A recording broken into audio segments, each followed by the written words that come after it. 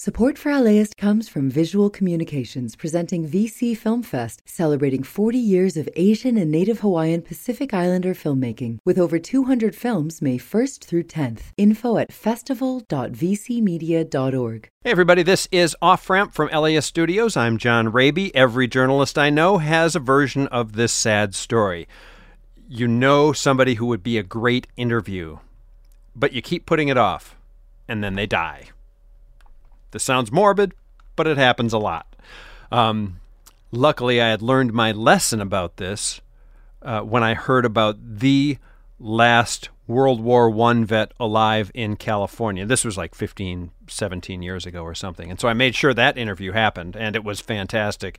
And then, of course, since he was like 113, he died pretty soon afterwards. The interview I'm running today is one of those where I learned my lesson. The freelancer pitched it to me. I'm like, that's a good idea. How old is he? Okay, let's go do it.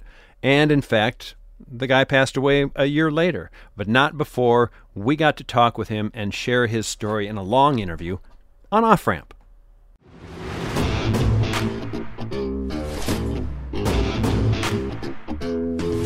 Picture this. It's 1951, LA's Olympic Auditorium. A black man is lying by the edge of the stage blowing his saxophone.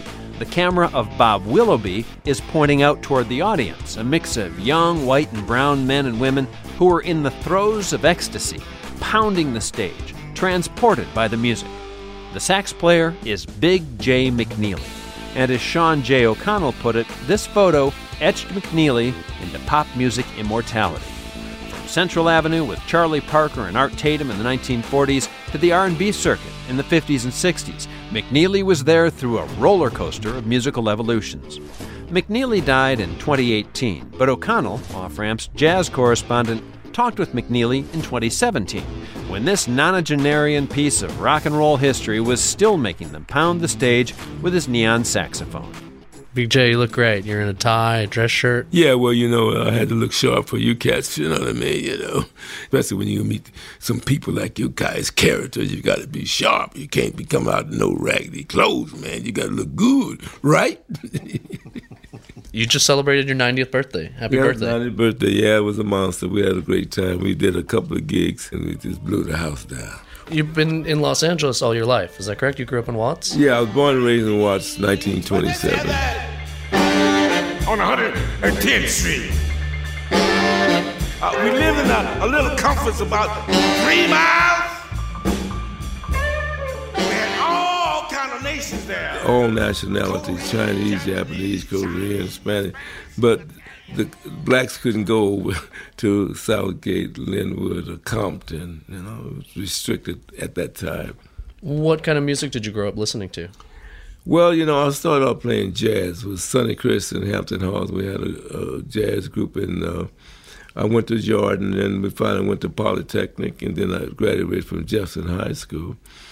And one day a guy said, man, Big J, you want to record? A very good friend of mine named Prince Stamps. I said, yeah, I didn't know what I was going to record. So it's a record guy, had a record store in Watts, and he would go pick out this certain records, he wouldn't get stacked. So he gave me a record by Glenn Miller with the drum. And I wrote Deacon's House. That was my biggest hit, yeah. And on this last one coming up by Big J, unfortunately we're rather restricted by the fact that we have microphones. Ordinarily on this one, Big J stays on the stand only momentarily and roams through the aisles and past the place over there all around the club here in Birdland. But because of the fact that our cables are rather short, we'll have to stay on the stand with this one. But Deacon's House, Big J.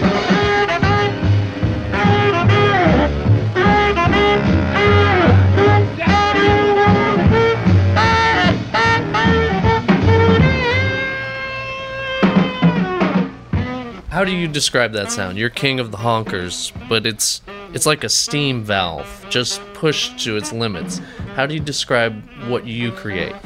Well, what it is, it's repetition, you play one note over.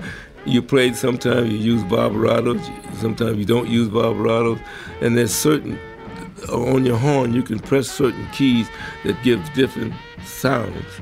And and I use a delay, and so it increases that excitement.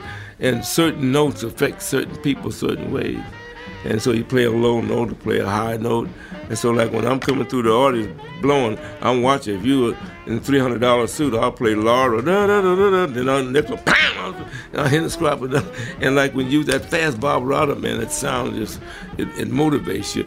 It's a lot of guys play some great sounds, but the quality of the sound is bad, you know? And that's because they don't go to a teacher or learn, or some are able to listen to other people and acquire it, you know? But I fortunately I had a good teacher.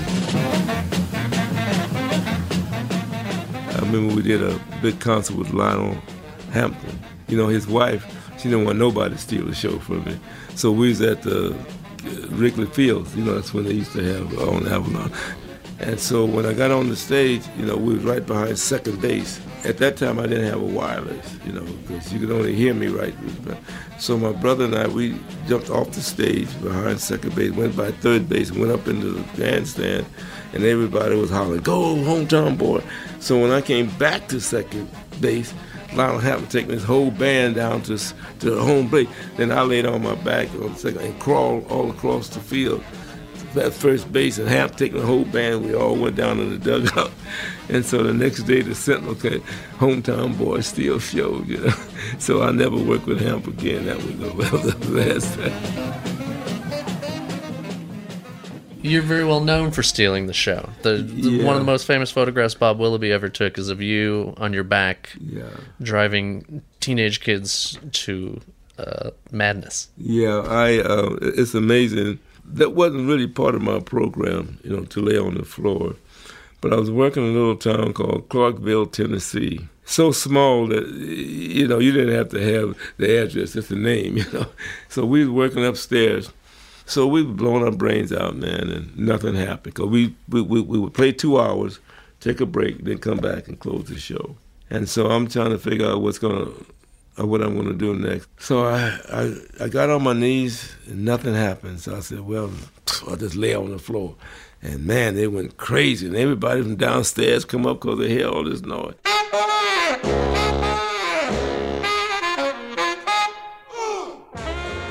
To see the expression on those teenagers, were you afraid being on stage? No, man. I mean, you know, I would go play all the little high schools.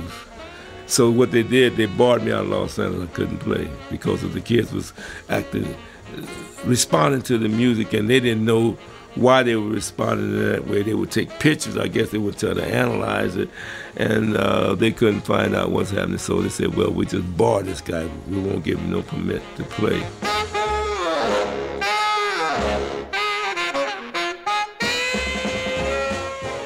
My manager said, Big J, you have to be staged.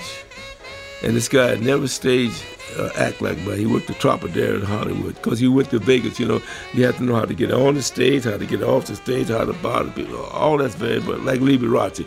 A whole lot of guys play more piano than Liberace, but the way he conducted himself, that's where he made that $50,000 a week.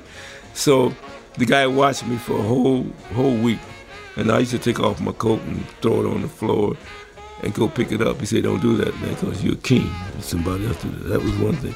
Then he taught me how to program people. And I wasn't trying to sing then, so I would segue from one number to another. And you never let people, you know, like sometimes guys get on the bandstand and they'll play a number, then they sit around and talk, decide what they're going to do. No, you hit them. Hey now, going to the insect ball. Let me tell you about those cats. But rock and roll is different than rhythm and blues. Or, no, like when I do concerts, I do a lot of concerts in Europe. I'll be the only black on the show. But I know what they want. They want everything up kicking. Like I got a thing called, like I do like insect ball. But do bop, bop, bop, bop, and I pass, you know, on a swing kick. But then when I do it on the rock and roll, I change it, you know. As I'm past the insect hawk, insect head with the insect ball, the boom bee had a special and bad they had fly, fleas, gnats and bees doing the dance in the BB. Now jump, as I pass the insect ball, the insect is having an insect ball. They had a fat bug, skinny bug, fat bug. They were rocking and rolling and so it's a different groove, you know. You're 90 years old. You had a wonderful career. You look back, are you happy? Yeah, because, it's fortunate enough that I can still play and groove. Because, I'll try to live a clean life, and I know I was in Germany, and I was walking around and saying, man, I'm 75. I haven't got much longer to live, because the Bible say 80, I got baptized as a Jehovah's Witness when I was 12. And my hope is for the kingdom of God where you can live forever and ever, And so that's what has kept me from getting involved. Because, see, being in the entertaining world, you exposed to everything. Everything, you know what I'm saying? And I had so many of my friends got involved with drugs, and I see them go by the wayside, this law. But because they had no hope. See, when you put your whole life and everything into a career and it don't happen, it affects some people. But to me, the kingdom is the only hope for me, so I'm still looking for that. I'm 90 years old, I'm still looking for that, So regardless of what happened around me, it doesn't really matter. Man, that interview brings back memories. That was a really great day. I went with Sean J. O'Connell to do the interview and got to meet Big J. And like I said, he passed away a year later, but not before we got to hear him tell his story in person, got to meet him. He was a great guy, and I'm so glad we had him on Off Ramp back in 2017. That's it for this week's show. Thank you so much for listening. This is a production of LAS Studios. I'm John Raby, and I'll catch you next time on the Off Ramp. Girl, I'll never, never, never have to dream again, because our love is free. This program is made possible in part by the Corporation for Public Broadcasting, a private corporation funded by the American people.